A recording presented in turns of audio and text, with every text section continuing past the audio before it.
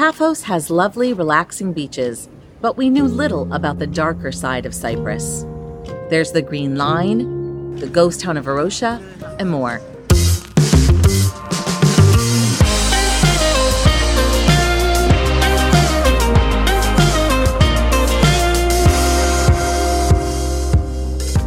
Welcome back to Find Jean Marie, where we share our lives as full-time travelers and the connections we make along the way. If you're new here, welcome. I'm Judy. And I'm Kevin. Come along with us on two very different day tours. The first is a food tour beginning with halloumi cheese making in the Troodos Mountains. Next, journey north with us to the monastery and tomb of St. Barnabas, to the ancient kingdom of Salamis, and then learn all about the tension that splits this island nation. We started by boarding a Cyprus taste tour bus with our tour guide and 7 other people to go to the Troodos Mountains and learn about making cheese and tasting wine and having a few other treats as well. The Troodos mountain range spans Larnaca, Limassol, Paphos, and Nicosia. These rural villages of Cyprus are world-renowned, and we'll show you why. Okay, let's talk about halloumi cheese making. We started off by going to a small family-owned business to look at how they make halloumi cheese. And get our hands dirty, too. So what is halloumi cheese? It's a traditional Cypriot, semi-hard pasteurized cheese that's salty, squeaky, and doesn't melt. Here in Cyprus, it's made with a mixture of goat and sheep milk. To be called halloumi, it must be made in Cyprus, similar to champagne, whose grapes must be grown in the Champagne region of France. To make halloumi, milk is heated, and then we added rennet to it.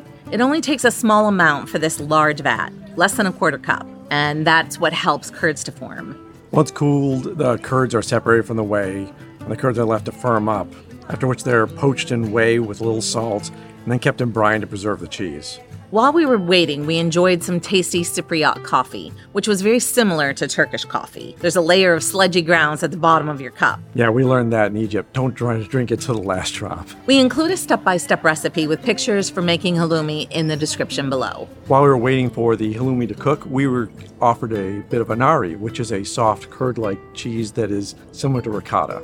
Yeah, it's made from the remnants of the whey that was used to make the halloumi. It's typically eaten warm for breakfast with sugar and cinnamon, but people add honey or carob syrup as well. It kind of reminded me of porridge. Yeah, not my favorite meal, so I wasn't all in on this. I don't know, it was warm and it was kind of a cold day. Clearly I was wearing a heavy jacket while we were making the halloumi, so I kind of liked how warm and cozy it made me feel.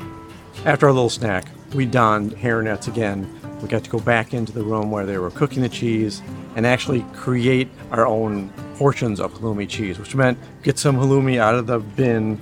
It's still wet and sopping. Put it in these strainers, get all the moisture out we possibly could. Then we actually got to individually grab each one out and squeeze it. Just to try to remove as much whey as we could. How about a smile for the camera? Yeah, Very good. While we were waiting for the halloumi to set and continue to drain, we took a little road trip to taste some carob syrup, olive oil, and 3 glasses of wine. And they weighed the same. All the countries that had carobs, it was a way of measuring, especially the gold.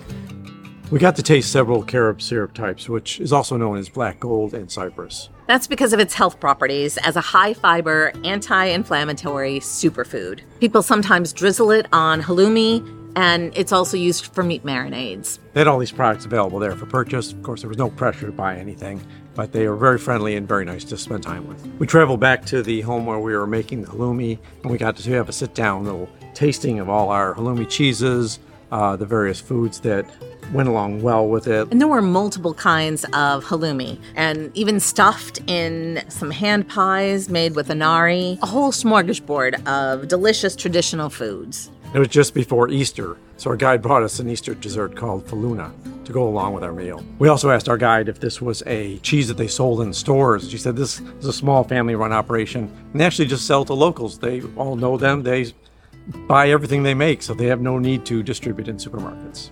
Our next stop was to the Greek Chrysaroiatissa Monastery, which was founded in 1152.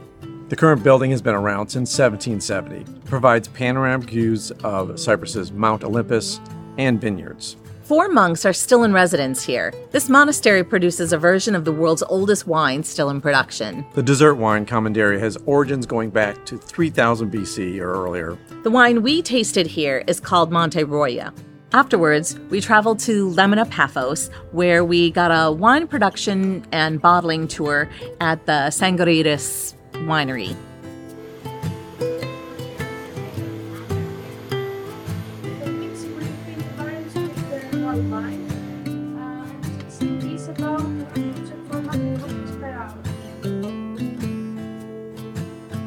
After our tour of the winery, we got to sit down on their beautiful terrace and have 7 glasses of wine with our fellow tour mates and really chat and get a chance to bond a little bit. Yeah, we probably could have used a charcuterie board to balance out all the delicious glasses of wine, but luckily we had our tour guide as our designated driver. Our sweet day ended with a stop at Aphrodite Delights for some delicious Lukomi Gyroskoupo. If you've ever read the book The Lion, the Witch, and the Wardrobe by C.S. Lewis, where Edmund was in Narnia, he ate several pounds of this delicious treat, which he referred to as Turkish delight. They're more appropriately known by their Greek name, Lukomi Gyroskoupo. Some people also refer to them as Cyprus delight to counter the Turkish conflict in Cyprus that we'll talk about more on our next tour. But regardless of what they were called, we now know what all the fuss was about. And I honestly didn't know there were this many flavors. They look like small rectangular cubes of Jell-O, but they're made simply with starch and powdered sugar and flavored with every flavoring you could imagine. Very fun. Our day with Cyprus Taste Tours was one of the best tours we've been on, and Elena was a great host. Yeah, it was super well curated. Elena took photos of everything and then sent them to us later, along with restaurant recommendations, historical information, and at the end of the tour, we even got a small parting gift of pastelaki, nut brittle, sweetened with carob syrup. This tour cost us €110 per person, plus tip. If you're interested in finding out more about this tour, there's a link in the description below. The second tour was a much longer bus ride all across Cyprus from our point in Paphos to the district of Famagusta. You're required to bring your passport on this tour because Famagusta is occupied by the Turkish military. Our guide pointed out a brown cut area of grass to the left. The post. This is the line, huh? The line separating the two communities. The houses just beyond that area are abandoned, but still owned by the Greeks who were displaced from that area and now mostly living on the south side of the road. They can see their abandoned homes, but they can't return to them because of the Turkish military presence. In 1974, there was a coup to overthrow the president. 5 days later, Turkey responded by invading Cyprus.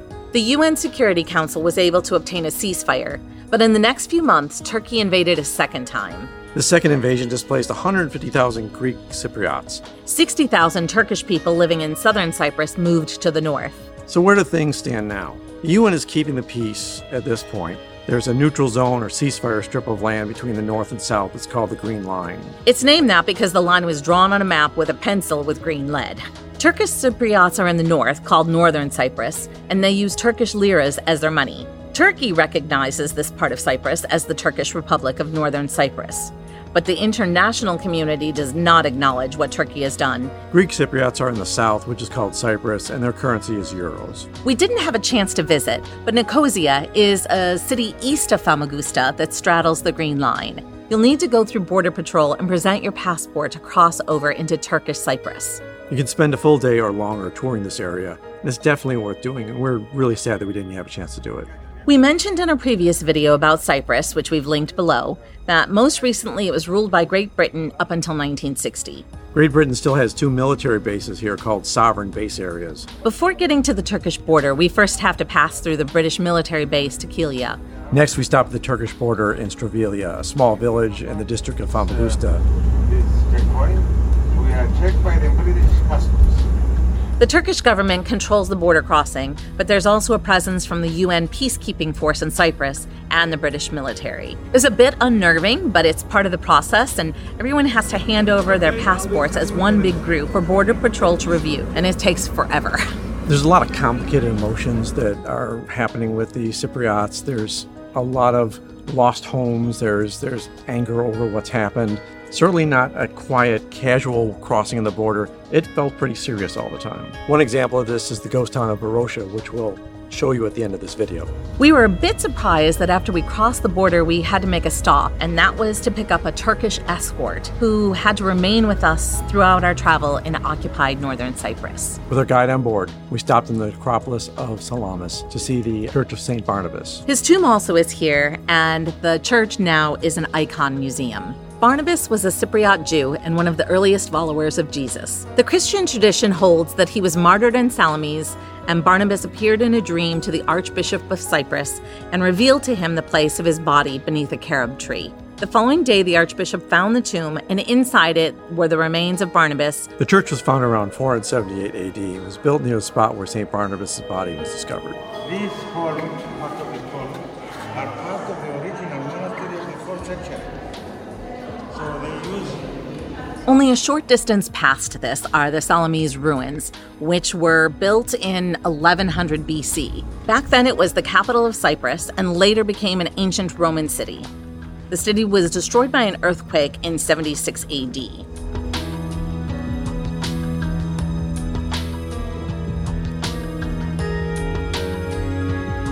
You can see that many of the statues are headless, and that's because when Christianity was adopted as the state religion, any pagan symbols were destroyed or defaced. Some of the mosaics are partially destroyed as well during the process.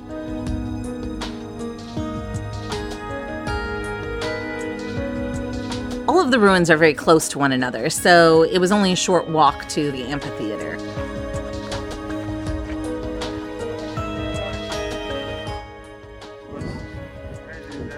For the king and the pious Dionysius.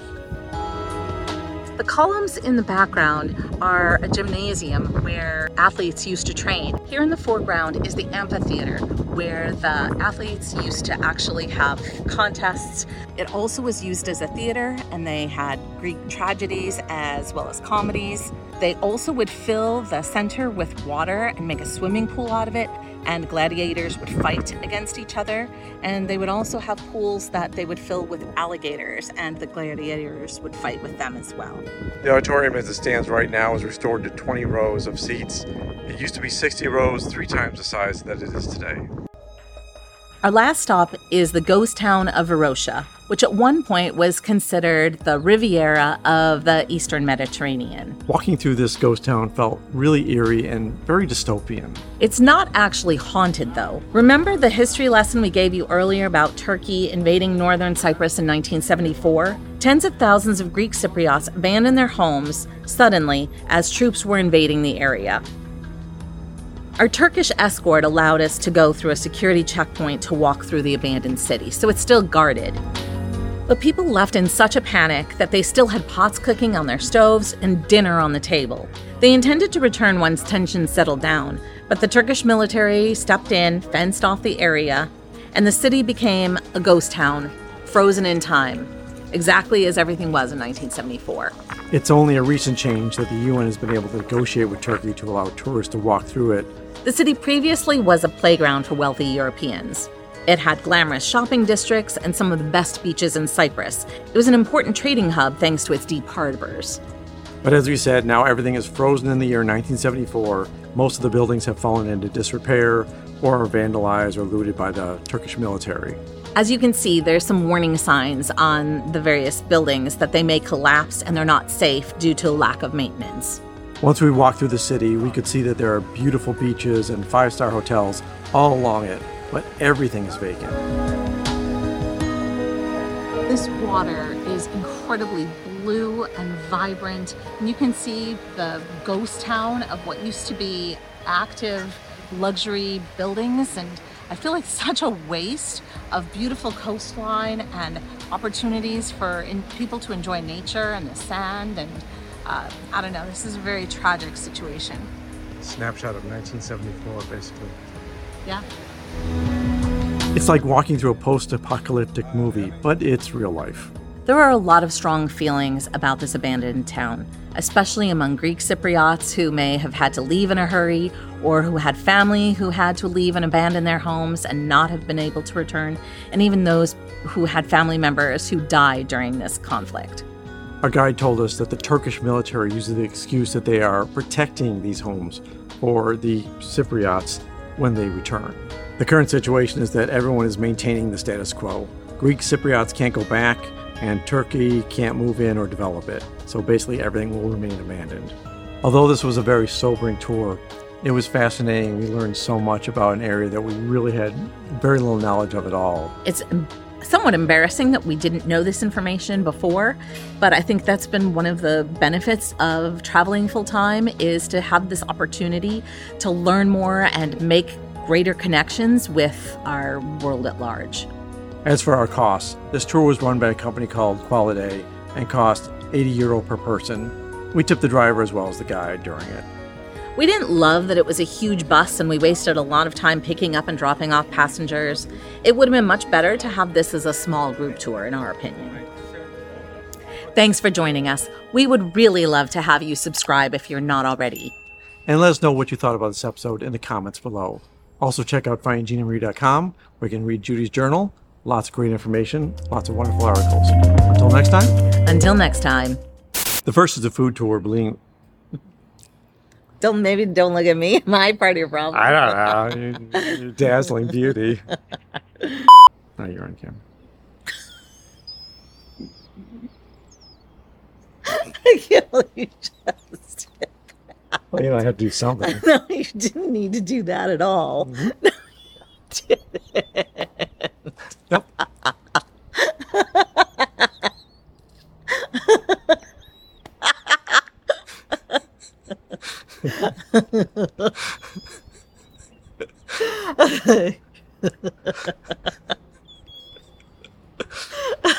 That's how it works. We have to trade off.